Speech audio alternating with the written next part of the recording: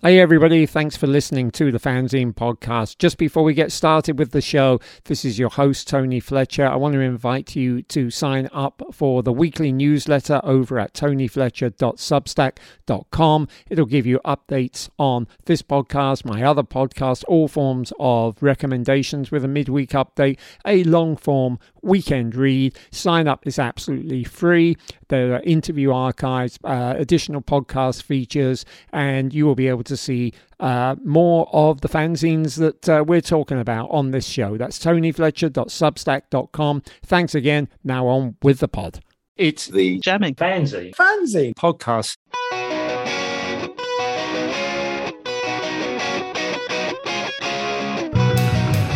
I mean, the thing about a fanzine was holding it in your hand, right? And looking at the way it had been put together, and the punk way it had been put together, quite frankly, and it had a staple in it, you know, and that is a fanzine, right? Greetings one and all, and welcome to the Jamming Fanzine podcast, or just if you prefer the Fanzine podcast, that's fine by me. My name is Tony Fletcher, and back when I ran a fanzine called Jamming, it was common for people to just go by a last name initial. Mark Perry, I guess, started this off when he originated the punk fanzine Sniffing Glue and went by the name of Mark P. And one reason I never really chose to go by Tony F, although a few people did call me that, is because the next big punk fanzine after Sniffing Glue was Ripped and Torn, which was edited and published by Tony D. And Tony D may have shortened his name as a result of the influence of Sniffing Glue.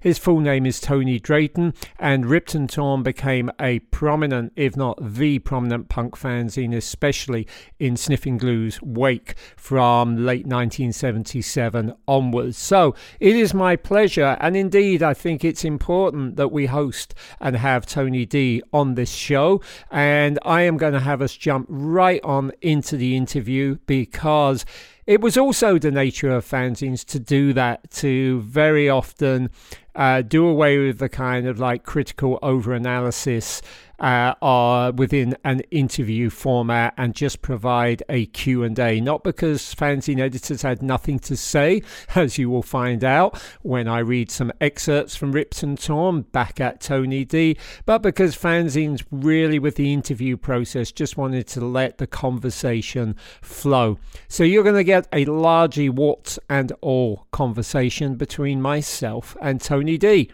It's always been my intention to keep any podcast I do under an hour long. However, Tony and I talked for like an hour and 20 minutes, and I was only able to make minimal cuts. One advantage of podcasts, unlike printed paper, is that there's no cost for running it long. I just hope you'll understand why once you start listening. And also true of fanzines, we were amateurs to the end, but well known for showing up to do interviews in noisy pub environments so you could never transcribe them successfully, coming out without batteries or plugs, or not being able to find plugs in noisy pubs where the batteries promptly ran out. And true to form, I've had to work a little bit with the sound on this particular show. I'll spare you the details. I will say that that fanzine ethic never seems to die. So, have fun with that as well.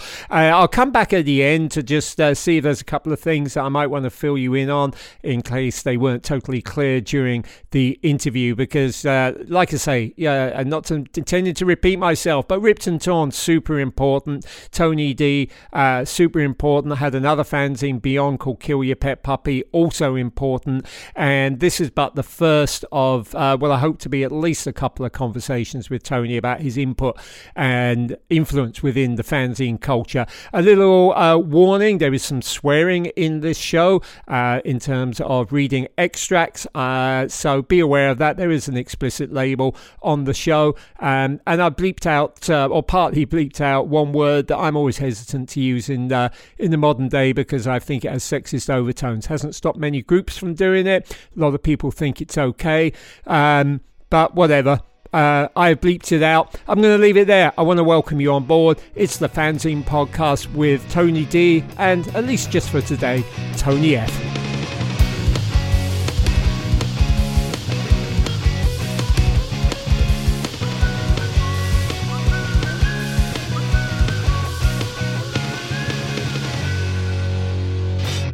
Welcome, Tony D, Tony Drayton. How are you today? And as much as anything, where are you? Well, hello, Tony. I'm actually in London, on the outskirts, or Leytonstone, which is East London. Yeah, Leytonstone, Leyton Orient, not an area I ever knew well. The East End, not so well. How long have you been there? And what's like the whole of London has become so gentrified over the years? What's Leytonstone like these days? We've had our fair share of gentrification of Costa Coffees and Caffè Nero's and all this. And of course, the big gentrification here, since I moved here 20 years ago, was the Olympics sprung up 2 miles away in Stratford. And that, of course, changed the area dramatically. From what used to come out on the Central Line and go through this kind of derelict wasteland before you got to Leytonstone, it's suddenly now all become, that's the big swish part of the tube line. But and you're saying you've never been out this way, not used to this way. I think everyone used to go past Leytonstone on the way to see Crass. The only reason you'd come this far out was to go all the way out to see Crass.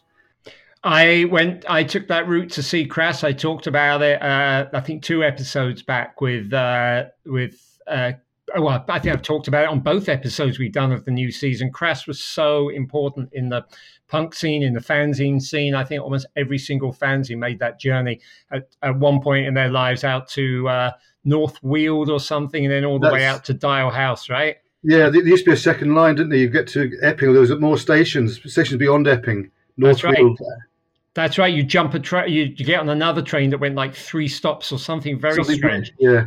Yeah, and then you called Crass from a payphone, and they instead of coming to get you, they would tell you where to walk. I mean, it's just classic. Oh, that was the early days. They used to come and collect me. Oh, well, they made me walk. So that will actually bring us into our pecking order very quickly. If anybody who doesn't know and actually hasn't looked at or seen what this episode's called, Tony Drayton is your last name, but you were known as Tony D. You were editor, publisher of Ripped and Torn, and later Kill Your Pet Puppy. And I'm going to say from the beginning that for all that Sniffing Glue, which I know is really important to your story, for all that Sniffing Glue set the scene, I have always, and I know I'm not alone, looked on Ripped and Torn as being the quintessential punk fanzine. Not archetype, but I think you kind of set the archetype. It was quintessential. It was influential. It was popular. It mattered, and for that reason, people know the name Tony D. Now, I went off and started the fanzine, and interestingly, our paths crossed many a time, but until last weekend, when you said, can we have an advance call? I want to let listeners know, we have never spoken actually in person until a week ago, correct? 2023. Incredible, isn't it? Yeah, we've crisscrossed across London and never actually stopped and spoke to each other. I know. And the first thing that happened last week, apart from the fact that we got on really, really well, which is reassuring because in our younger days, all of us were very feisty or feisty, however you want to pronounce it. And we were all protecting our corners. So apart from the fact we got on very well, maybe people have heard you in another podcast. I had not. I'd never spoken to you. I was immediately, but I thought you were Scottish. And that's not a heavy Scottish accent. So your background, because you put Ripped and Torn together in Glasgow. Were you English? Were you born in England? Were you born in Glasgow with an English accent? Okay, I was actually born in South London, which is strange. Since I moved back to London in '77, I've never lived in the South London.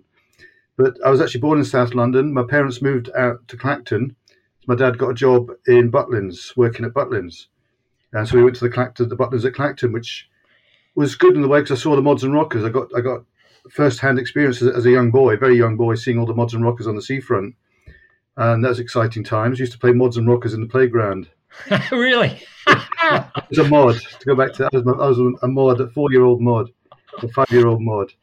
Then from there, my dad got promoted to the Ayrshire branch of Butlins. So we decamped from just when music was kicking in, probably 1966. The Summer of Love. Even in Clacton, you could get a taste of the Summer of Love with the Mods and Rockers. We're suddenly dumped in this fishing village because the Butlins was in the middle of nowhere, and then the nearest school had 72 people in the whole school, and they were all from this fishing village, all the farms around them. There was no one. We were like aliens from another planet. Me and my brother and 2 sisters just dropped in there, and like the accent, that was the other way around. It's like we had this presumably Cockney accent, Cockney South East Essex, and Essex Cockney accents, and these people are all hard, brogue Scottish farmer, fisherman dialects, even in the kids. And we were both fascinated. Each side was fascinated by each other, but they had no music. There was no sense of the Beatles or the psychedelia or anything like that happening down there. And so I was ripped away from all that. Then we moved into Falkirk, or outside Falkirk, called Polmont. Like my dad left Butlins, we went to this place, and there I started getting supposedly back into culture. I got into football. That was in 1969. So I saw my first football match, Falkirk versus Clyde, and I became a lifelong Falkirk fan. It's actually sparked me off. We saw the football, started getting into this pretty Clockwork Orangey stuff around that time, as films were coming out. But I wasn't interested in music at that point. Then we moved to Cumbernauld, which is near Glasgow, and it was there that I created Ripped and Torn in 1976. So how old were you in 1976, Tony? I was 18 then. I'd left school at 16 in 1974. That was they moved the Sweet had a single, the 16s in 1974. I just left school and that single came out, and it was like my anthem. Yeah. I'd got into music again. I got into glam rock at that point in 73, 74. And so the 2 years I was in and out of work, and I did the first Ripped and Torn. So do you want to hear about this why I started Ripped and Torn? Yeah, I'd love to hear. But can you tell me first? I mean, I think set the scene for people. So you're obviously a little bit older than some of us. Well, you're older than me. Sorry, got to say that. You're a little bit older than me by a few years. You left school at 16. That's not uncommon. I got to say that for any younger listeners, that was the norm. I left school at 16 in London several years later than you. What was the world like in Glasgow in '76? How rough was it? What was the music scene? Just give me a sense before punk hit you, what you were dealing with. Right, what the big music for me was the Saturday night disco in Cumbernauld, where Peter Frampton's Show Me the Way. I remember that, where he blows to that pipe. Yeah. I can't explain it musically, but I'm sure people know it. He speaks to his like pipe. A voice box, yeah. That was huge. That was the kind of stuff that was seen as cutting edge. This is that was I think rather than go to see bands, we sort of went to this disco, and that was kind of a meet-up.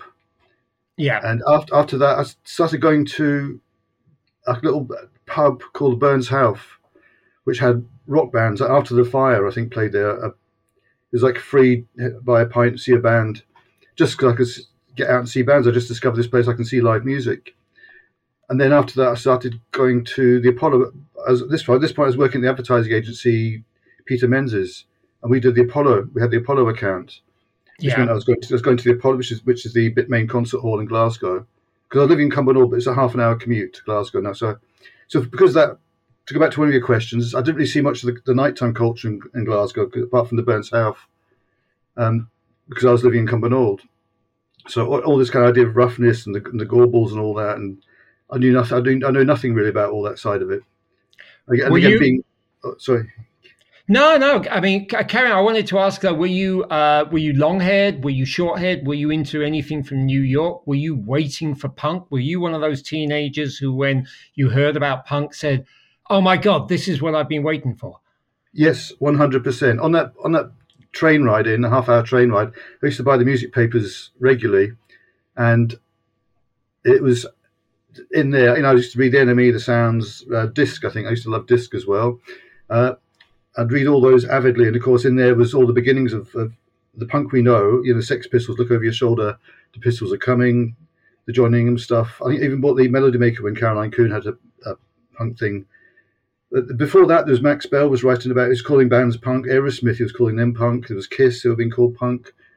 Charles Shamari was writing about garage bands and the link between garage bands and film and 60s, the hippie stuff, that crossover. Charles Shamari was linked, and Nick Kent, of course. Yeah, he was linking together the stuff like the Pink Fairies and Hawkwind and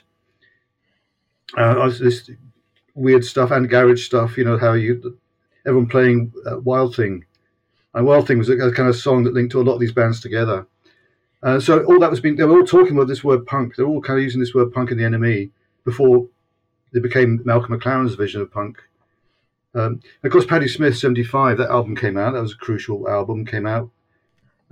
It was that we knew punk at that point, and John Peel was playing punk at that point.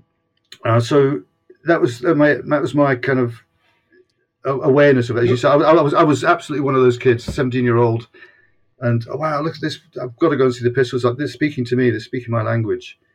So did you just jump on a train and go to London if the bands weren't coming to you? What did you do?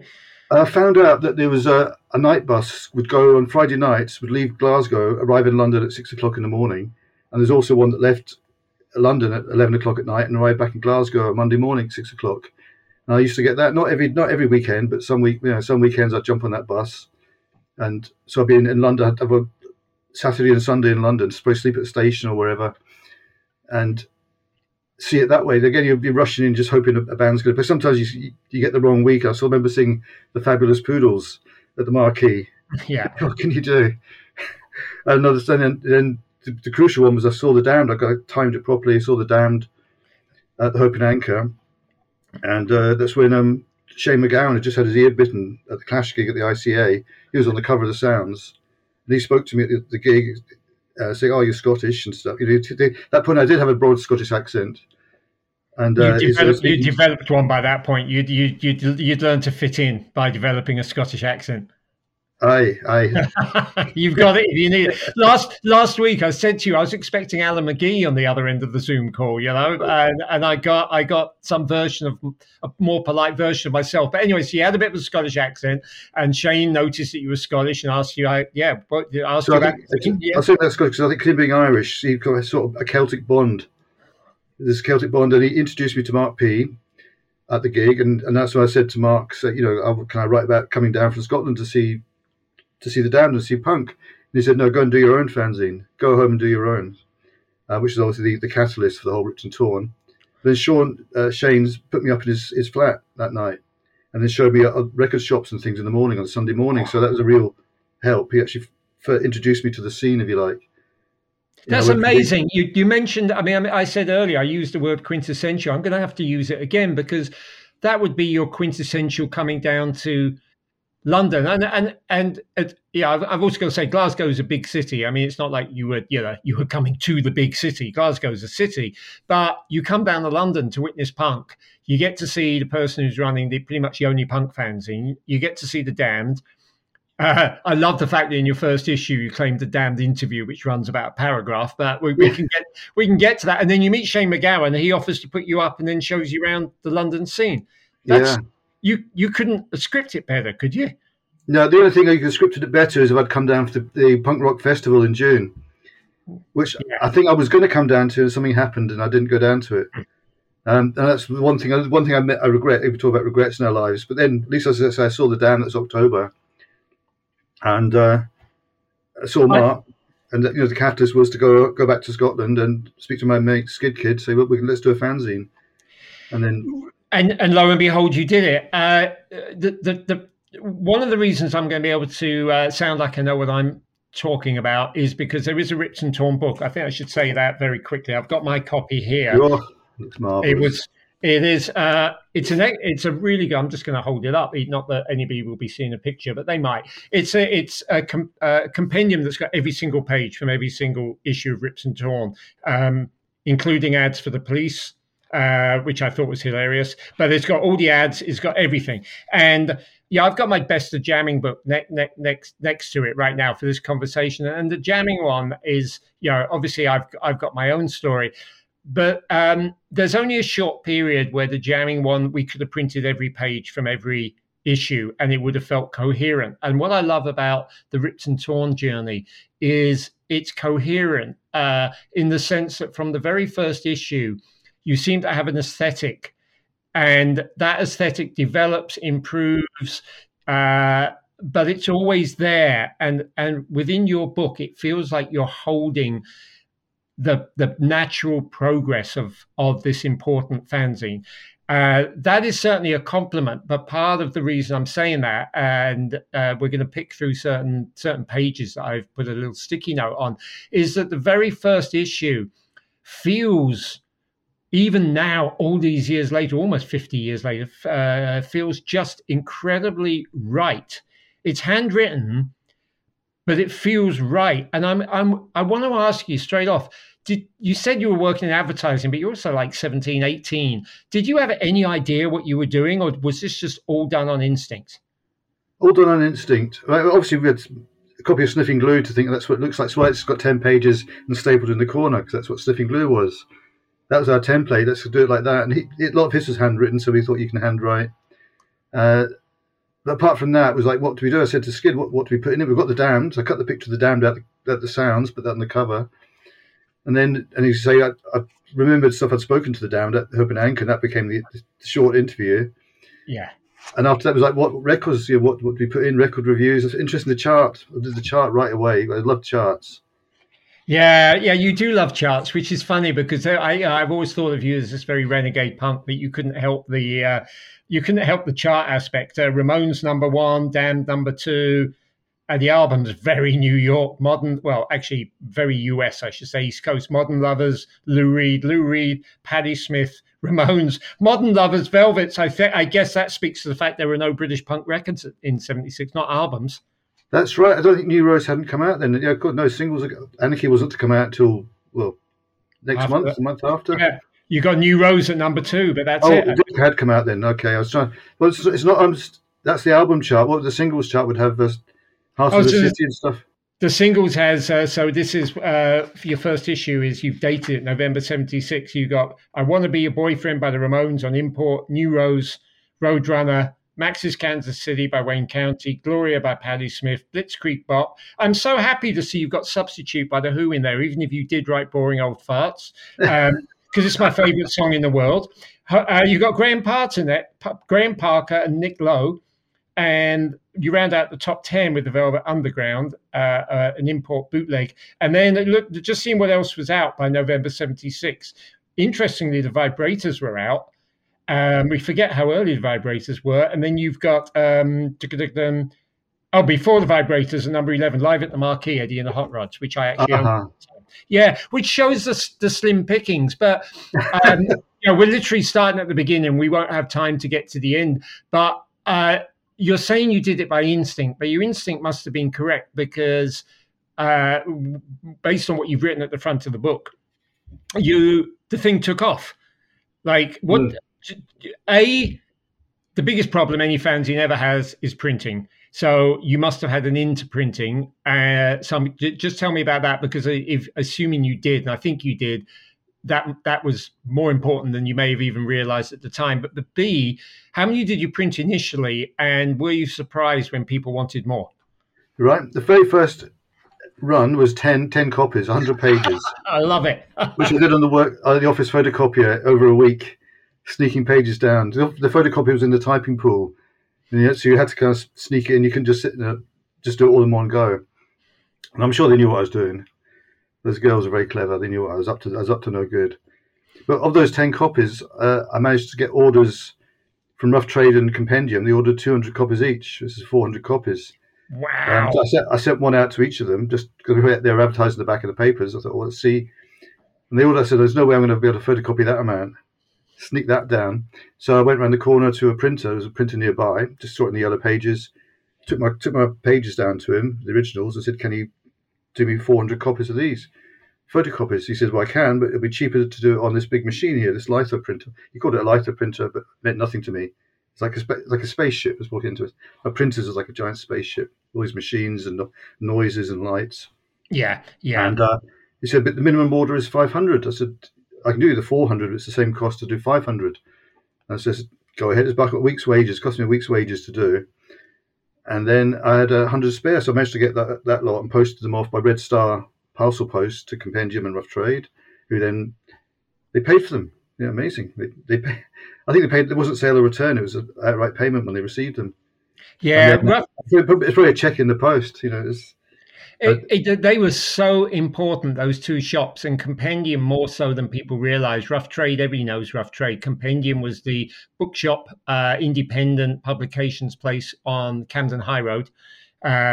just above Camden Tube Station. I remember when I first went in with jamming, they were very clear, very right on. They were like, any racism or sexism, these get handed right back to you. And I'm like, there's none of that, I promise you. But they were. This was a place where if there was an independent anarchist piece, left-wing feminist, lots of feminists, that's where you would buy that stuff. And it quickly became the main non-record shop fanzine place going. I think it's worth noting that probably there was such a dearth of fanzines and such a demand for them. By the time I was doing jamming, initially I got those shops to take maybe 20. So you had them pay up front for 10 times as many. And I guess that suggests that Ripped and Torn, there were other fanzines. Are you aware of what other fanzines were going at the time? I think you mentioned 48 Thrills in one of your early issues. Yeah, I'm wondering whether that was when I came down, or they do like fanzine reviews in the papers, and you'd see the names there.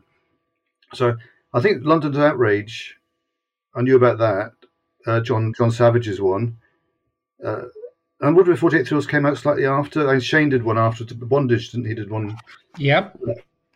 So I wasn't really aware. Again, being up in London for most of the time, I wasn't really aware of them unless either someone sent it to me, or I'm not sure how I'd get them. But I'd say no. To answer your question, really, I was a bit isolated from what was going on. And I think the fact they bought 200 copies each was they must have had distribution going on. They wouldn't have sold all 200 in the shop. They'd have gone out from there to other places, and they would have thought that's how many we can distribute. Which is so. When people say where was it being sold, I've no idea where Rough Trade or Compendium sent them to. I know when I started getting people writing from all over the world. Asking for copies, and they send money. They send that obscure currency sellotaped to a bit of card. They have no idea is it a lot of money or not enough. And I had the same thing happen. Obviously after you, and it was the most amazing feeling to be in your bedroom, and go down to the letterbox and find a letter from another country, and somebody had read your fanzine and wanted the next one. It made the world. It made it worth getting up in the morning, much more than school. I can tell you that. I think it's a lot of hard work though. People didn't realise that when I was going out buying these envelopes to post them and trying to fathom out the postage to Sweden and Australia and Brazil. I mean, we one time.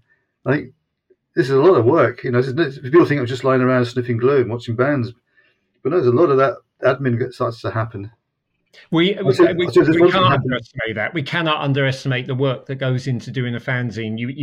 The fact that you scribbled half of it doesn't mean it's not. Like I say, you hand wrote this, but the handwriting is legible, which is important. And it's like, I think you knew what you were doing. Like I want to read you something from the first issue, Tony. And this is actually handwritten, but it's handwritten in 2 columns with like straight vertical lines down the middle. So you clearly do have a sense of what you're trying to do. You're not just like scribbling. It's your editorial, and it's called "Can Rich Stars Rock" by Tony. You dated it 12th of November, 1976. It makes you fucking puke when you think of those boring cunts. Brackets like the whole of Led Zeppelin, The Who, Paul McCartney, Stevie Wonder, etc., lazing away in some hot tropical paradise while us poor punters have to make do with any shit they care to pour on us. But it's all over now, brackets Rolling Stones or another, so's Elton John. With the emergence of such saviours as the Sex Pistols, Clash, Damned. All right, it's 2023. Elton John is touring, admittedly last tour, The Who are touring, Rolling Stones still tour. Paul McCartney's touring. Sex Pistols, Clash, Damned. Damned are still touring, but maybe that's something to observe. When you look back on punk now, do you feel let down? Do you feel? How do you feel when I read that back to you? I think it's great. It sounds great. Sounds really lively.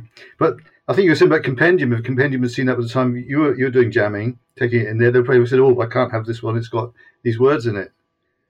They may well have done. Yeah, they may have done. This is true. I've actually probably stopped using words like that, the C word and stuff,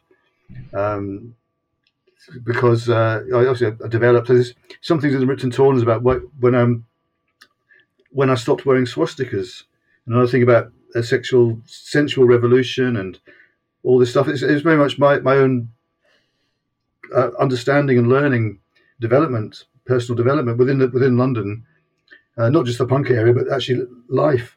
And it's all I put it all up front. I wear everything on my sleeve, and so all that stuff. You can see how I stopped speaking like that, became more considered. And then Till Crass came out, of course. Then towards the end of Ripton Torn, Crass that all sort of started again, and then the anarcho side of it brought all that kind of what you just read is very similar to what that could be a Crass lyric. It could almost be a Crass lyric, but I mean, I guess maybe I'm jumping forward. You would have been incredibly optimistic, passionate. You thought punk was the revolution. Punk was a revolution to quite a large degree, but at the end of the day, those rock stars are still around. And, I'm interested. I'm taking a long-term view here. The Tony D of 2023 says it was still a revolution. It was still wonderful. We still all put out our fanzines. We had a journey. We shook up the system. And so what? I mean, I'm putting words into your mouth. That might be how I would feel about it, I guess. Yeah, I think there's only very few disappointments. And I kind of rode them really. Like when Clash signed to CBS, and people saying that was the death of punk. Was that the death of punk? The betrayal? I don't think so. I thought it's great. This is go to a wider audience. Don't get stuck in an independent label selling 10,000 copies when you can go to CBS and sell 10 million, or you've got distribution. Again, being the fanzine distribution, understanding about distribution, getting things out. I had that view of get to the biggest label you can with the biggest distribution, the biggest advertising arm. That's the way to beat the rich stars. Can rich stars rock? But they can't rock, but they've got a damn good distribution system. And that's why I thought Crass doing that, quite Clash. The Pistols breaking up in '76, I thought that was quite hard. But 78. Sorry, I don't mean to correct you. You mean January '78? 78. Yeah, because they went. But when they went to America, they were almost breaking up before they went anyway. Really, I think when Glenn Matlock left Pistols, and you could debate these things all the time. When did it happen? When did it really stop, or did it stop? But I think it was a revolution. It was fantastic. I'm just really lucky to be part of it, and it was right at the time for me. So, and I'm still living it. I still think if it wasn't for that, my life would have been completely different. Maybe I would have been going to see Elton John tonight. Maybe I would have gone to see the Rolling Stones. I saw actually, thanks to the Apollo, we're working with the Apollo thing. They used to give me tickets. I had tickets for the Who. Things you couldn't get. They were sell out within minutes. I had tickets to the Rolling Stones. I sold my tickets to the Rolling Stones. I didn't go. That was 1975. I refused to go and see the Stones. Yeah, fair enough. They gave me tickets. Yeah, I mean, fair enough. Fair enough. I think you lived by your ethics. You moved down to London really quickly, didn't you? Yeah. That was February '77. I'd done 3 issues have been published. Issue 4 was on the way. It was on the cusp. I practically finished it. I think in number 4, I talk about, by the time you read this, I'll be in Scotland. I'll be in London, and it's more about a fanzine. Is written in Glasgow by punks for punks, not by punks for Glasgow punks. So I tried to make a thing that when I moved to London, it was becoming untenable at work because I was putting so much time into Ripton Torn. And also, by that point, we had the Bill Grundy thing, the Bill Grundy, which you didn't have up in Scotland. I mean, it wasn't shown in Scotland, but the aftermath, all the newspapers having the covers, the Filth and the Fury, I cut all those out, and I had them all stuck around this part of the office I was in. The whole my walls plastered in these Pistols things. Fantastic. And that was quite a, what do you call it? It was a statement to say the least. And so I just thought, it's like you've got to decide, you've got to concentrate on your work or concentrate on this. Well, there's only one answer. Good night, goodbye work. And then I came down to, and it was, as you say, it's very quick. I started the Ripton Torn 1 in October. I was writing October, published November. Within 3 months, I was down in London. You were living in squats, weren't you? Yeah, I came down as very lucky, very fortuitous. I went to Rough Trade and said, I've moved to London now. Well, first of all, I came down and stayed with Sandy and Alex Ferguson, who are the nobodies. Sandy Robertson and Alex Ferguson. They were staying in Willesden. In fact, if you look at number 4 or 5, the address is their flat in Willesden. Yeah, I saw that, yeah. Yeah. Which is quite remarkable. So I'd had that planned. Obviously, I'd had that plan that I was going to go down. The boy said, "When you come down, come and see us." Not realising I'll turn up with all my bags and sleep on the floor. But then I went to Rough Trade, and someone there said, "We've got a squat round the corner. Do you want to move in?" And, unbelievable. And I did.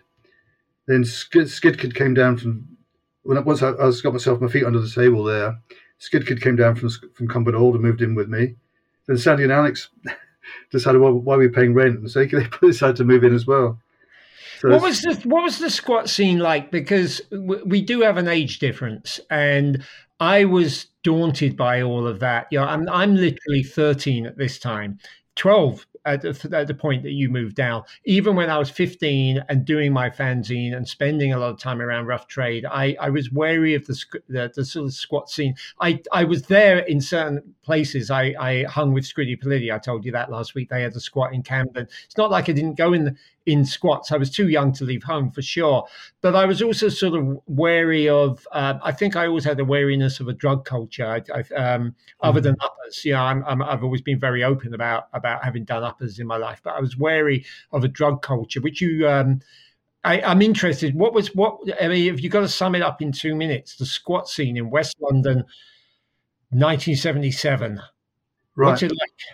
I'd never heard of a squat until I got down. Till the person in Rough Trade said that, I'd never heard of a squat. I didn't know what it was, what they existed. The whole concept was new to me, opening my eyes. And the squat they had was in Frestonia, so it's a bit different from just squatting random houses. This is a whole street, a little neighbourhood that was totally squatted. It had been compulsory purchased by the council to extend the Westway, and had been left, and the plans had changed, so this whole area was abandoned, left abandoned. It was moved in by hippies. A whole lot of hippies moved into it and called it Frestonia. This is the freedom. It applies to have a free state of Frestonia to break away from England. It's that sort of place. So not only I'd never heard of squats before, and I moved to the street. So the whole place was like one big carnival, one big. Yeah, certainly the back gardens were all knocked together into giant. So there's two big blocks that look like a free festival. All these teepees and things and hippies and people standing. There's the guy Jesus who used to go to festivals and stand there with his arms out. He lived there. He used to stand there in the garden half the day with his arms there. This brings us back to the fact that punks and hippies, despite everything Johnny Rotten may have said or whoever said never trust a hippie, hippies were essentially punks ahead of their time, longer day. It's all very, very similar culture, isn't it? It's the outsider culture, isn't it? Yeah, I think there's a certain branch. This is like the hardcore hippies who had gone off to do an alternative life, live an alternative life. It wasn't, you call it the plastic, people called plastic punks. They were like plastic hippies who would have normal jobs and go and see Pink Floyd and go home again, or these, and call themselves a hippie. I think that's one area, and these people were like really had gone in to an alternative lifestyle, alternative living, and again, I think maybe the squat scene for punks, which developed elsewhere in London and around the country, that was people breaking away, leaving home, and having to live somewhere. Some people left home for various reasons. They had to leave home, and they finish up in London or Leeds, and that's another area. I think it's another podcast about how the squats opened and why. As I say, I was quite lucky. Well, first of all, being given this space in a squat that's already established, I didn't have to go and break into it. And it's very nice. It's an old pub. So we were squatting an old pub called the Trafalgar, number 2 Bramley Road. West 10, if you want to go down there. But it's now a block of flats. But yeah, everything changes, doesn't it? Yeah. The ground floor was just where the pub used to be. It was all empty, full of old stuff. There's actually loads of Aussies and ITs, International Times, which I used to go down and read. But all the above that was all normal rooms, and there's a kitchen and bathrooms and stuff. So it wasn't just living in an empty house with no electricity or anything. This put you very, very much at the heart of the punk scene, and I'm opening up another page here from I can probably tell you which issue it is. It's issue 3, and on one page you've got Tony in Wonderland, which is you. And the other page, I've got to give you credit because you reviewed the Buzzcock single, Spiral Scratch. And right, you are very big about its importance. For all that you talk about distribution and the need for distribution, you're really clear that this is a very, very important record. So kudos for that. But on your Tony in Wonderland, you talk about coming down to London. And you go off. You go off to, I guess, is it the ICA to catch a Warhol movie, and then you go to Covent Garden to the Roxy, and you talk about Sham 69. Seeing Sham 69, I do like that you say the singer didn't have any star quality, even though he tried very hard to disguise the fact. I've always had a problem with that person. Then you go upstairs to Meet the Stars time. Johnny Rotten, Johnny Thunder, Gene October, Mick Jones, Mark P, Two Kids from Eton, John Ingham, Tony James, Captain Sensible, Caroline Coon, Shane, and that's before Generation X headline. I mean, if you dropped a bomb on the Roxy that night, it'd be the end of the punk scene, wouldn't it? It's pretty phenomenal. These are going to each other's gigs. I think this is something you can see from there.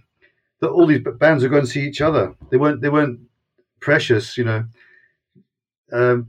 And the people would go to the Roxy to hang out. So again, I think what you see there is they're taking it for granted. You're saying now how amazing all these people, but everyone's just taking it for granted. I think that's something I've seen in scenes subsequently that you don't realize at the time, because if you do, it's not going to be genuine. That down the line, you'll be going, we all used to be in a room together, didn't we? You know, and I guess that's what was going on then. It just like looking back on it, I was like, oh my gosh, you were in, like, everybody was at that gig to see Gen X and Sham 69, but I guess everybody went to the Roxy because there weren't a lot of places, right? Yeah, that's right, yeah. A lot of places to see, yeah. It's funny you're saying, I'd forgotten about that Gene October being there because that Gen X was basically his band, Chelsea, that they all left him and formed their own band. Oh, well, then you know what? Because we could talk all day, and I like to keep these to an hour. I'm going to jump to the act that you invested your enthusiasm in. Perfect segue. Adam and the Ants, talking about people getting sacked by their band or sacking their band. Okay. You're a big Adam and the Ants fan. You sort of hung your mast on Adam and the Ants. Later, now this is important to me for a couple of reasons, because down the line, as Ripped and Torn got bigger, and it looked in '78, you started having some color on the cover. It looked really, really cool. I was in awe of it. I'd go up to Rough Trade as a schoolboy and be in awe of it. When I decided summer of '78 to take Jamming from being a school fanzine to trying to be something properly printed, and wanting to do interviews and stuff. We got an interview with Adam Ant, and I had seen the collage that Adam Ant did for your issue 13, I think, a one-page collage that he filled with swastikas and bondage images and quotes. He was obviously very thin-skinned because he had quotes from the press about how terrible he was. And of course, Julie Birch was a specific Julie Birchall piece. Right. So I took that, of course, being literal, because, you couldn't seem to mention Adam Ant, and I wasn't buying fanzines per se. So I was reading The NME and Sounds, and they were all saying, no, Adam Ant's a Nazi. So this was like, I went and interviewed Adam Ant, and I was like, oh, tell me about the swastika. And he's like, I fucking hate Nazis. I'm Jewish, like I'm from the Roma. Don't you know irony? And I'm like, no. It was that page in Ripped and Torn. But you were very close to Adam Ant, who became something else entirely. What was the attraction of Adam Ant early on? Okay. I was going to just go back a little story about that swastika page and the bondage and stuff. Imagine that compendium, seeing that the first time that was on the Ripped and Torn one. That might have killed my career. Yeah, you've got another collage very early on that's in issue 3 or 4 you've done with lots of boobies in it. I think it's issue 3. I blame it on the Skid Kid. Yeah, anything like that, I blame it on the Skid Kid. Oh, okay, all right. I mean, but it's cool art. It's very cool art. I'll give it that. Classic cut and paste for sure. So Adam, that piece, say the swastika stuff. When I was doing the book, actually, Ecstatic Peace said, "Is there anything in the Ripped and Torns that we've got to be worried about if you go ahead, and probably we're going to get sued by anybody?" And I said, "The only thing I can think of is that page." And we went through and found that page. I remember we were sitting there with Thurston Moore, who's from the Sonic Youth, who's his co-publishes it, his wife Eva Prince, were sitting in the coffee shop looking at that page, studying it. And it's like everything hung on this page, whether they thought, no, this is too much. And they said, and then Thurston goes, that's obvious. It's obvious what he's trying to say here. He's anti the swastikas. He said, I'll stand up for this in court. Right. So we went ahead and did the book. But everything hung on that page, sitting in the coffee shop, where it could have all fallen apart. So no, this is too much. What about at the time? Did you have problems printing it at the time? And what was the punk fascination with the swastika? I think it was the shock. You go back to Susie Sue, really, because the very first pictures of the punks, we'll call them the Bromley contingent, when she is a photo of her with a swastika, with a small bra on and a swastika, spiky hair. That was the look. She created that look.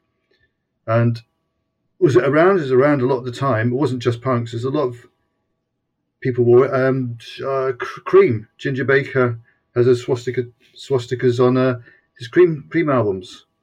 He's wearing swastikas. I know because his daughter told me that. His daughter, Nettie Baker, she comes and said, "Oh, you weren't the first with swastikas." And my dad used to have swastikas, you know. Oh, why? Anyway, right. So it was around a lot. And then Susie put that thing in. And they used to be a small advert at the back of NME most weeks selling Nazi memorabilia. And you could buy Nazi armbands from 50p, I think they were. I bought one. And it is a strong symbol. At that time, you know, it's always to say later on in Ripped and Torn, I put a thing why I stopped wearing swastikas, and I made actually an article about it. And so I do describe it in the book, in the fanzine. But what was the fascination? It was shock. People just say these things. It's probably true. It was shock, but it looked good on Susie, so we all wanted to be Susie Sue. Right. So that was that. So Adam's thing. What was so brilliant about Adam and the Ants compared to what we saw with Ant Music and Prince Charming not too much later? All right. I want to go back to another anecdote. I'm not putting you off. I'm going to go to another anecdote. Yeah. About that page that... Oh, no, it's really, really important. It is important. Adam has said to me at one of the gigs, I want to do something about the review, so I want to do something about that review, and people call me Nazis. Can I put something in Ripped and Torn? I says, of course. And he's very, very lax, is Adam. He missed deadline after deadline after deadline. I'd saved a page for him. And he kept never showing up to where he was supposed to meet and give me this page. And eventually, one point, the coroner, it's like last minute, and I'd even written a substitute page to go in there. It was like almost the day before going to the printers. And it was like meet at the Coronet Cinema on Notting Hill Gate, outside the Coronet Cinema at 11 o'clock. So I go up there, I think he's not going to be here. And there he was, he was waiting for me. And he says, I've done it, Tony. And he said, what do you think? Oh, my God. Oh, my God. Be careful what you wish for, Tony. I thought, I'm going to print it. I said, thanks, Adam. He was laughing. He thought I was going to reject it. He was trying to be shocking to me, you know. And I thought, well, I'm going to print it and see what happens. Because it's you. You know, one thing that swayed me was the fact it's the first pictures of him with the glasses on. He's done a little photo booth picture of him coming out the toilet, which he's cut into the toilet, coming out the toilet, he's wearing his glasses. And the first time he'd ever had pictures of him in his glasses. So I thought that alone is enough, you know. And so we went forward with it. How it got to that stage that Adam was writing for me and being slagged off in the press was back one day on the King's Road. I was selling Ripped and Torns, and I went to the Beaufort Market where Polly Styrene had a stall, and she used to take some Ripped and Torns off me. And she said, "Are you going to come and see me tonight, The Man in the Moon?" I wasn't. I didn't even know she was playing. I said, "Yeah, of course, Polly." This is how blasé we were in those days, you know. Yeah, sure. Yeah, Polly. And she said, "You come early because the support band's really great." And the support band happened to be Adam and the Ants. So I did get there early. And yeah, they were phenomenal. This was one of their very first gigs. They've done the ICA gig, which is talked about. We're going to try and come into other stuff later. But it was like nothing I'd seen in my life. It starts off, he was tied to a chair in a big straight jacket, a Cambridge rapist mark over his mask with a zip across his face, zipped up. He's tied to this chair, and the band were playing this very slow, dirgy song, which is Plastic Surgery, Plastic Surgery, but very, very long and slow. And then Andy Warren, the bassist, kicks the chair over so Adam flies on the floor. And then he escapes from the straitjacket.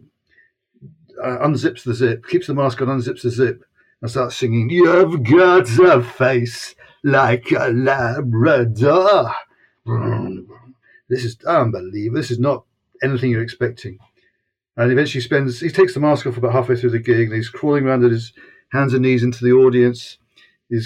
Someone kicked him in the face, and he kissed the foot. And it is like nothing. This is just a support band. At the end of it, it's like, oh my, this is unbelievable. Bands I've seen like Generation X, The Lurkers, 999 were great. I've seen bands like that I was seeing a lot of. But this is like beyond. This is taking. We're not in punk land anymore. And so I started following from that point. I started to follow wherever they went. I did the first interview. A few months later, I managed to do an interview with them. They're just on the Jubilee film at that point. And Adam Sells was the first person to ever interview them. Yeah, and then later on, I think at issue 14 is when they're on the cover. Yeah. And that was a very important issue for me. I know I must have bought that issue, and I was looking through it just earlier, and it just feels so. It's October '78, which is when I was really starting to go to gigs as opposed to the occasional concert. And I remember reading about Eraserhead, not knowing, David Lynch none of us did, from A Hole in the Ground. And you didn't write that one, but just being like, there are movies like this. And Jeremy Gluck's written a piece about trash rock, and you've got this big Adam Ant interview. Patrick Fitzgerald, who, by the way, I loved. And just the other day, I found myself singing to myself, banging and shouting out of nowhere. So, really? I mean, yeah, Patrick's still alive, and not that he'd be listening, but I mean, his music embedded itself. You've got the new Buzzcocks album, or A Case of Making Amends. I remember you wrote this review about You Can't Put Your Arm Around the Memory, and I seem to remember that you said something like it was the greatest record of all time. Do you say that? Blows anything the Heartbreakers ever breathed completely out of the window, compulsory purchase. I mean, it's endured. An ad for Prague Vec, who I loved. First ever use of the word existential, which is so overused these days. My God, what a hip issue. But if we're going to follow the journey of punk, what happened to Adam? It just raises this thing that I think it was always a tough one for people to swallow, that like, here's somebody who was so left field, and then they just embraced everything that success could offer. Yeah. And what that says about us putting our faith in anybody, be it a boring old farts like The Who or Led Zeppelin, or young punk rockers like Adam Ant. Were we fooled again, as The Who say? Were we fooled again? But I think with the Ants thing, and maybe it actually was a springboard, a vessel for Ripped and Torn, because first of all, it was like how I imagine seeing the Pistols for the first time, that very first wave of punk, the Pistols and the Clash, seeing the Ants at the very early days and developing like as they did. It was like seeing, to me that was my punk. So it was great for me personally, listening to it and living it. But for writing wise, a lot of the music press, I say Sniffing Glue had stopped. The music press was now weren't writing about punk. It was over for them. Punk died for them. So there's less competition. People had to buy Ripped and Torn to read about the Ants, and a lot of people were liking the Ants. So it became a very underground alternative scene, if you like. And a lot of fanzines, obviously yourself included, started writing about the Ants. So the fanzine world created the Ants fan base, if you like, with the communications. So Adam had to go through us. There was no choice. He had to sort of go through us. Max was saying, as he says in a book, that Adam always wanted to be a superstar. He always wanted to play the big venues, and he just put up with us punks. Maybe that's true. She just put up with us as a part of the path. And I've said to her back that you see the way he worked on stage and the energy he put into everything.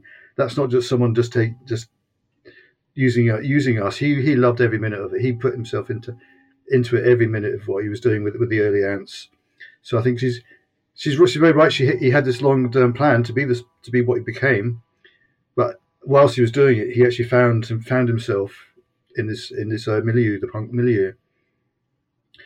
And when he first came out, the Kings of the Wild Frontier stuff, I liked it. We all liked it. We're living in Hampstead at this point. Well, Hampstead's for affairs and not for revolutions. An old Ants song. Yeah. Well, West Hampstead is for revolutions, and but we Loved it. We were playing the first singles, Kings of the Wild Frontier, Dog Eat Dog. I think Goody Two Shoes was then, and there's Amp Music was the last one, wasn't it? The last of those, that bass that really covered both bases. I remember Mick Mercer wrote in his fanzine Panache about one time he was on the bus, the tube, and he heard these schoolgirls singing Amp Music, and he had to stop himself from joining in. Yeah, maybe that says it. I mean, I didn't mean to take us off on a tangent, but I remember that. And it's also important for another reason. And by the way, Tony, I think what I'm going to do, we talked an hour ago before we hit the record button about the fear of Ripped and Torn being a whole episode and then Kill Your Pet Puppy. And I think what I'm going to do, looking at the clock, is say we're going to talk about Ripped and Torn.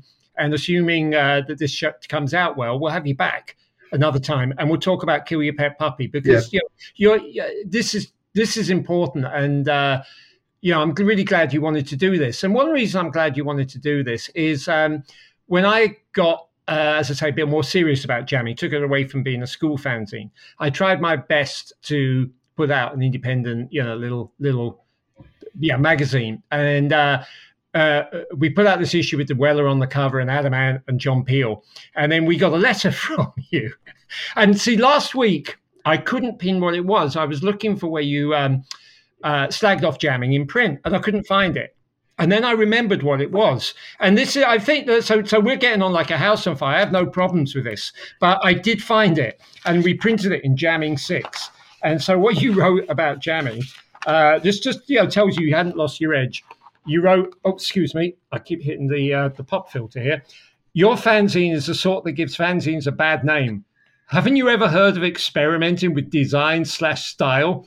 Your John Peel interview was a good idea, but you asked all the obvious questions. John Peel has a unique sociological view on all matters, past, present, and future, if you'd ask some intelligent questions. In my defense, that wasn't me did that interview. You know who it was. Thanks for the mention in the Ants interview, by the way. Even if you did get the wrong end of the stick about Adam's page, you fell into the trap that other concerned young middle-class people fell into. Congratulations. Now, So that's quite nice. I think you'd be honestly, I've actually not just read that jamming, but actually not just saying it's rubbish, actually breaking it down. You critiqued it. Now, there was an unfortunate fallout from that because you weren't the only person to critique it, and you didn't do it in public. What you did is you sent me the letter, and you didn't mention jamming in Ripped and Torn, which is why I couldn't find it. Mm-hmm. You sent that letter, and it hurt me because I bought Ripped and Torn, and I admired it. You weren't the only one. We got like a lot of acclaim for that issue. And I later met people who said what I loved about jamming was it wasn't sort of cut and paste, ripped and torn. It was, was it mod like? I don't know what I was doing. It was how I laid it out. It was all I knew. But I remember specifically being on the bus home and seeing somebody like a school kid who looked like a bit of a punk and thinking if I got my fanzine out, maybe he'd ask what it was. I got it out and he went, "Oh, that fanzine's rubbish. It's terrible. Don't bother." And I said, "Well, it's mine." And he said, and he sat down with me and gave me this big critique about why it was too neat and tidy. And he was really friendly. And I took a lot of this on board because I wanted to be in the fanzine world. So I was her, and I might have been defensive, and then we were defensive in jamming, but somebody else was involved in jamming, and he wrote back to you and started a sort of war about it. And that was his default reaction, was to go to war with you. And it created a sort of feud that, interestingly, a year or two down the line, I kicked him out of jamming really, really quick because he was disruptive and trying to take over and wasn't what I wanted to be. But I think he sort of went over to your camp, and which says a lot about him. I quite admire that you wrote that, and it hurt at the time, but I don't think you were wrong. I was a middle-class kid. I misunderstood Adam's page. I mean, hands up. Yeah. Guilty. I might have been thin-skinned that you'd criticise that page, which I'd had to print, and the whole story behind it, which I didn't say there to you. Didn't tell anyone about the struggle to get it off Adam and the decision to print it, and then for it to then to be taken the wrong end of the stick about it. I can't remember what you wrote about it, but people asking Adam about the swastikas, and then rather than saying that's a great critique of Julie Burchill's slagging off of you, a great response. No, that's what you got the wrong end of the stick. Not realise that it was a response to something. But yeah, I think I am. The thing is, you say you were hurt by it, but you printed it. Yeah, we printed it. We responded, and there was plenty of praise for the zine. But clearly, jamming was considered like a little bit of an, I don't know, an outcast. It was what it was. I was 14. You grew up on a lot of New York music. I was like a Who fan that had spent 10 minutes trying to. I'd been a complete glam rock fan. I was a Who fan. I'd spent 10 minutes trying to have my prog rock credentials. And when punk came along, it took me a little while to figure out what was going on. And when the Jam hit, and initially I hated the Jam, somehow I realized, I've got my own Who. And suddenly when we hit that fourth year at school, God, I've told this so many times, apologies for repeating it. My fourth year class, a few of us started realizing we could get into the marquee, and the whole world opened up for us. And it took a little while, and jamming became a proper fanzine. And then I'm proud. After about 2 more issues, I hooked up with Jolly, and it became the fanzine that I wanted. Meantime, Ripped and Torn, that period in '78 where you've got Susie on the cover, you've got Suicide on the cover, I think Wayne County, Adam Ant. You are the Susie cover is great. I'm looking back on your layout, and again, instinctive layout, because it's really, really, really, really cool, and it stands the test of time. Yeah, I think I like the cross hatching. There's little felt pen and drawing little cross hatchings. Yeah, so that's always a real sign, one of the constants, and it's very common on that one. Is it Ripped and Torn 6, I think, and that Susie one. Both of those, there's a lot of cross hatching on them, which really works. But it was this instinct. The Suicide cover was done by someone from Frestonia. He said, "Can I do a cover?" Okay, why not? And they came up with this great big Suicide fold out all around, the blood all around the back of it. So sometimes you strike lucky. Someone says, I'll do something. Why not? Experiment. This is probably what I'm saying to you about the jamming thing. Because I was doing that. Experiment. Get out and experiment. But I sound a bit snotty, a bit feisty there. But yeah, it was. I was. I looked on your scene, that you were in the heart of it. I was just a humble little school kid sort of knocking on the doors of rough trade. I got let in. Everybody let me in. And a year or two later, I was at the center of it. I did notice on issue 2, you literally wrote on the front cover something like "The Punk Fanzine by Punks." And I'm very aware that was probably written completely tongue in cheek, but the perception becomes reality. And if you sort of present yourself as the big zine, people will take you as that. And I learned to do that with jamming, and it became reality very quick. Yeah. Maybe. You say, it's like that, don't dream it, be it. It would be, or the Ants. Let's go back to the Ants, where Adam sort of created this character and then became it. But I think as well, that time the Ripped and Torn is, I could have gone big if I'd known what I was doing. If I wasn't, this is where I've been living in a squad, not having any kind of background in publishing and distribution or anything like that, big business. But I didn't know how to go. I was just still doing it on the floor in the squat with the cut and paste and handwriting bits. Was if someone had sort of taken me under their wing and said, like, here, we can distribute this, say like a Zigzag distributor or somebody like that, and said, what, we want to make Ripped and Torn big. But no one ever came to me, and I never went to them. And I always think then that's what could have happened, and maybe it should have happened. And Ripped and Torn would have become, as yourself, like jamming into W.H. Smith's and places, and would have become like a Mojo or whatever type magazine, or a Zigzag even. But as it was, I was kind of floundering away. And very shortly, a few months after that, I stopped writing it in March. Is it March '79? Was my last issue. And I thought I'd hit a wall, maybe like the Pistols. I'd hit a wall. Where do we go from here? We've done everything now. What was the most you printed? Do you remember? No. People ask me this question as if there's some business plan. I can't remember. I know the very first ones were being printed late at night. Sniffing Blues printer was based in Cambridge, and Harry Malowski used to drive me to the printer, and we'd just print it all through the night. We'd bring them all back home, bring them all back in Harry's van. And I have no idea how many we printed. I remember somewhere at the time being surprised it was a lot less than I thought, but I'm trying to think who told me. I sort of thought you must be up in sniffing glue territory, and it was still very much in the four figures, and maybe even in the lower four figures. I think it's 3,000. I'd say 3,000 maximum.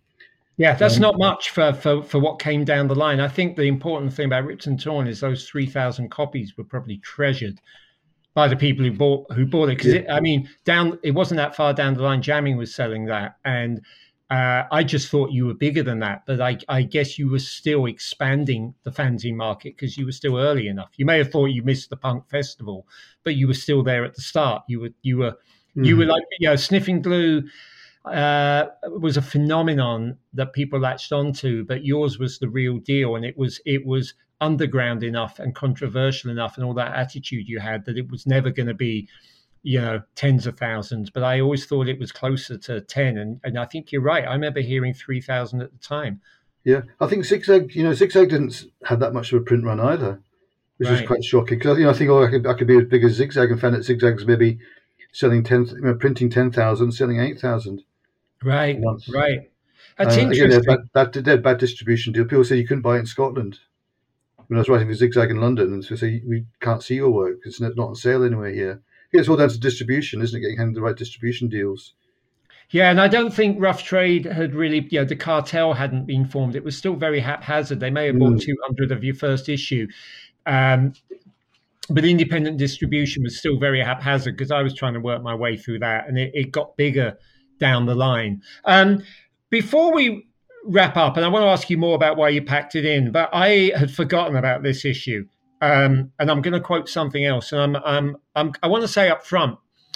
Well, you end issue 15 by saying next issue there's a poster, public image poster. Next issue, if all goes well, should be a public image limited special. See you at the Rainbow, hopefully. Public Image did for people who don't know, did their debut British shows Christmas Day and Boxing Day at the 78 at the Rainbow Theatre, after releasing one of the greatest singles of all time, which of course is Public Image. And I went to the Boxing Day show and hated it with a vengeance. And you went to one of these shows, and you must have felt similarly, because you've got a picture of Johnny kneeling, squatting down on the front cover with one of your mad layouts. You call it Public Fiasco. And you have typed, "The real Johnny Rotten has stood up, and it's not a pretty sight. John Lydon, you fucking pathetic little puppet with your totally indulgent, wallowing mess of an album, with all its mediocre tunes and unfunny the first time jokes and meaningless arty bits, with your ego-gratifying play-safe concert and your wanky little statements about never being a punk. Why don't you just sit down, man? You're a bloody tragedy." That's the cover. That's the cover. But it's a great picture. That picture is phenomenal. Printed in blue. Yeah. Someone from America brought that picture over. So I've done this picture of Johnny. Do you want it? And I said, yeah, I'd love it. And it's a kind of balance. The picture is so beautiful, and people think, he must be, And I've always loved Johnny up to that point. And this writing is just so anti what you not expect to go with that picture. The thing about the headache tension, that's something about the nervous tension. It's about a headache pill. This is not enough. I put. You may have done that somewhere. It's on that page, on that. I hated that show, and it soured me off for Public Image for a long time. I've got total respect for John Lydon these days, including right now. Total respect for him, but I think he was cleaning us out. I think he was deliberately alienating everybody he could so he could start again, because I hated that show. I'm totally with you with the single and the little magazine you got with it as well, written by Michael Moorcock and all that. And I'm sure I'd written that thing about big Public Image thing next week. It was all I was being primed up for it, saying Johnny really wants to do stuff with Ripped and Torn. Though there was, I think, that Sid Vicious died pretty in that area, and that really threw everything. Yeah. I remember discussing with somebody, do you think Johnny would do a picture with the Evening Standard with Sid Vicious found dead? Would he a picture of him holding it? And someone said, "Don't even go there. Don't," because that would have been the cover. I think so. That then is, as you and me both agree, that the music he then did after the single, it just wasn't. He didn't need to do it. He could have done there was a reason for it. Like you were saying, he was alienating the punk crowd and saying, "I'm not a punk. You're all a bunch of, wasters, posers." And I think you don't, if that's what you think of us, good night. Sit down, man. You're a bloody tragedy. Did you go to one of those shows then and hate it? Yeah, I must have gone to one. I can't remember which one. But I know, and other people went as well. Other people had the same opinion as us. It wasn't just us. And so I've written that's almost a kind of feeling. That's a general feeling. What's he done? So and I had the picture. I had that picture ready for the cover. Oh my God, what can I do? So obviously I wrote that thing in a fit of pique. Yeah, and maybe he's got the last laugh. Unfortunately, it means I didn't really get Metal Box at the time. What can I say? And maybe what can you say? We had an age gap between us, and you were equally disenchanted. Maybe I might have thought at the time I wasn't old enough to get it. I didn't like it. I didn't like the vibe. I didn't like people sitting down. I didn't like the wallowing endless songs. But my admiration is total down the line. But was that we're gonna wrap this up, and we're gonna have you back to talk about what you did after Ripped and Torn, and then how you came back and did Kill Your Pet Puppy. But was that sort of all part of why it's towards the end of the book? There's not a whole ton after that Johnny Rotten interview. I think what you're seeing here as well is the Crass. Was it in that Johnny Rotten cover? I interviewed Crass at the same time. That's the same issue. And you can see the change. Yes, absolutely. It is in there in red.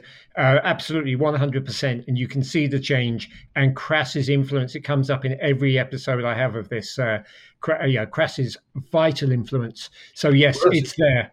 Yeah, and I review the album in the next issue, and that's the end of it. I almost think, well, Crass have said, do it. You've gone decadent, all this in all your decadence, people die. And like Adam, thinking, well, yeah, Adam's decadent. This John Lydon's being decadent. Let's clear it all out. And I clear it all out by going abroad, by just saying, you're right. Maybe Ripped and Torn's decadent. Ironically, I had Shrink on the cover. Glam rock punk on the cover of the final one. And say that this is it. So yeah, Shrink on the cover and Crass inside. Were you essentially what's the word? Not alienated. Were you not even disappointed? Well, God, there's a very obvious word I'm looking for. Let down by punk. Did you just feel, screw it, I'm done?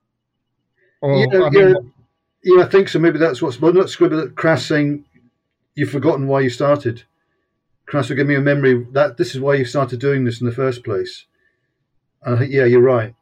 It wasn't just sitting in the squat and saying, "Oh, shall I go and see John Lydon at the Rainbow, or shall I go and see another band at Lyceum?" It should be, I've lost the reason for doing it, and to find it, I had to sort of stop. And I think there was another thing. I think is it was getting harder to sell them at gigs. Yeah. It used to be the first people was like, "Oh, fanzines, oh, wow, that's great, I'll buy one." And you finish up, you start to take 20, 30 to a gig, and come back with 15. I used to always sell them everything. Anything that people don't want this anymore. You'd maybe started feeling like you'd had your influence, had your say, and the scene was moving on, and people didn't understand. There's nothing like fear. I mean, especially if you had that initial thing of people being so receptive to it, and now they're like, "I don't want to buy a copy. It's going to affect you, isn't it?" Yeah. And Crass's influence, then there were a bunch of sort of Crass scenes, came along, and So essentially, you just said, sort of, job done. It's time for me to do something else, right? Yeah. I think that's fair enough. But it sounds like a little bit of a disappointing place to leave it. I think we should. Let me ask you this. This is amazing. I was concerned we'd have so much to talk about, and we'll come back. It's because it's so important. And when you look back on it, and I'm holding up the book for you here on the screen. Even the cover is amazing. Do you look back? How do you feel when you look back on this book and Ripped and Torn, and you see them all there together? What do you think as a 60-something-year-old man these days? What I think is, I wish I'd bought a better typewriter ribbon. and for each issue, normally I'd buy a typewriter ribbon, and I'd use it to write the first draft. I'd use it. So by the time I got to the finished product, that ribbon was getting worn out. I'd never thought about buying a ribbon for the final run, and I look at it and I see these, and that's what I can see, that typing is really getting indistinct. That ribbon should have been changed. Apart from that, I'm amazed at the vitality. Like things you read out, just sound like really lively to me. They've still got life in them. And I feel now that where's that gone? Yes. But I know where it's gone. It's gone to my life. And I think as you're reading it out and you're just saying that, and I'm looking at the pages, sometimes I open it up and I get inspiration. I open it up. I don't read it A to Z. I open up a page. Oh wow, did I say that? Oh, why did I say that? Oh my God, I like that record. Why am I slagging it off? So I think it's great that it happened. I think it's full of life. You use it as an inspirational load and think, well, this is going and make amazed. And I did it. Look at it. This is great. Oh my God, I did it as well. So it was a fantastic time to do it. As something I'm really proud of. I must say, really proud of it. There's something else that is interesting. Is that the logo? I never had a set logo. Obviously, Jammy, you had a set logo. Every issue had a completely different logo. That's a kind of anti branding. I think it started off like that. Then I realised I was doing it, and I thought I've got to change it. I got stuck with changing it. I was aware of that, so people had to know to sort of look for the words ripped and torn. Yeah, we went through a bunch of logos till we settled on one for a time, and but I was aware of that, and thanks for mentioning that. I'm just going to wrap this up for now, saying that it's ridiculous. It took us 45 plus years to ever actually talk to one another. It's amazing how much we have in common at the end of it all, as opposed to disputes about layout and so on. Well, so we could sit and talk for another hour about layouts and typewriter ribbons and editing decisions and interview people we interviewed. We both interviewed and our thoughts on them. Maybe we will. So what we're going to do is we'll come back. I've got a couple of other people I want to line up. We'll come back and talk about Kill Your Pet Puppy, about what you did after Ripped and Torn, Kill Your Pet Puppy, your journeys, what you ended up doing later in life. And in the meantime, for everybody who got some energy out of it, even people like me who felt very defensive when we realizing I wasn't part of your scene or whatever, it was so important and it looked so good in that print, and that it's great that people can get that. And, you left your mark, Tony. It was important. So cheers. Thank you very much for saying that. Dig this podcast? You can support it through the Acast supporter feature. Gift what you want, when you want. No long-term commitment. Just click the supporter link in the show notes on your phone or computer now.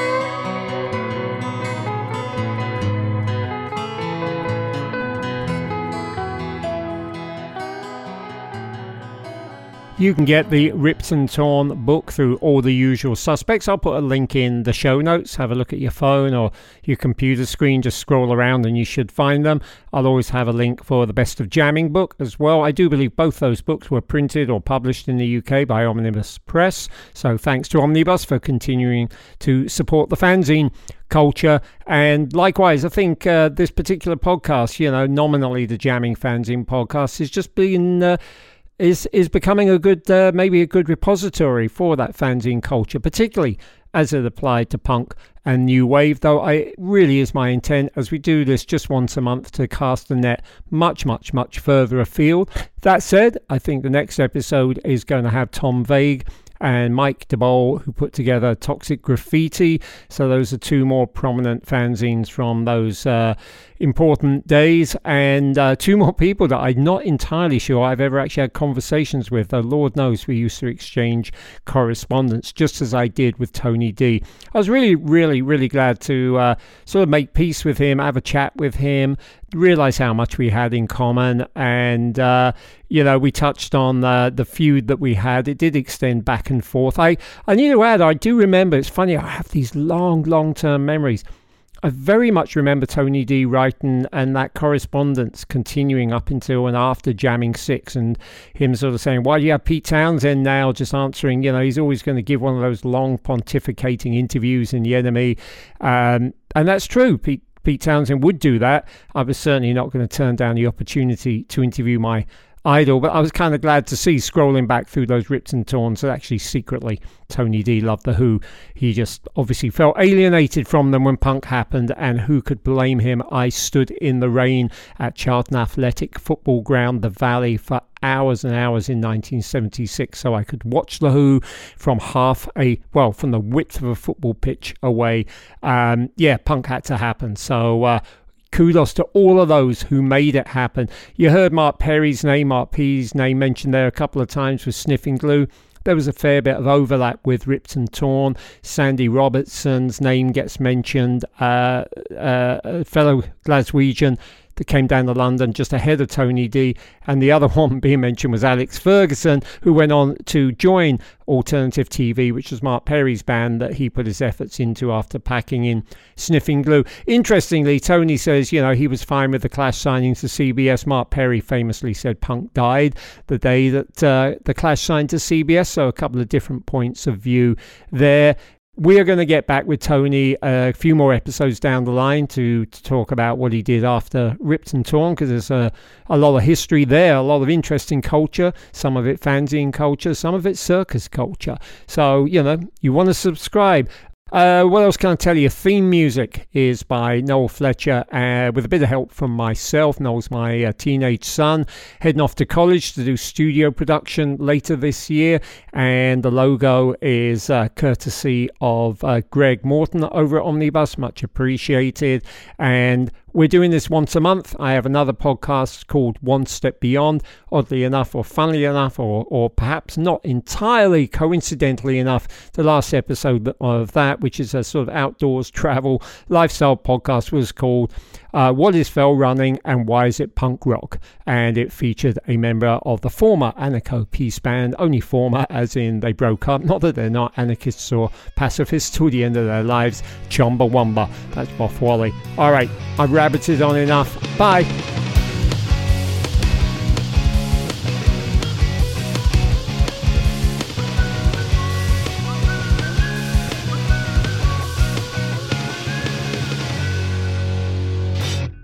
Do you want to buy a copy of Jamming?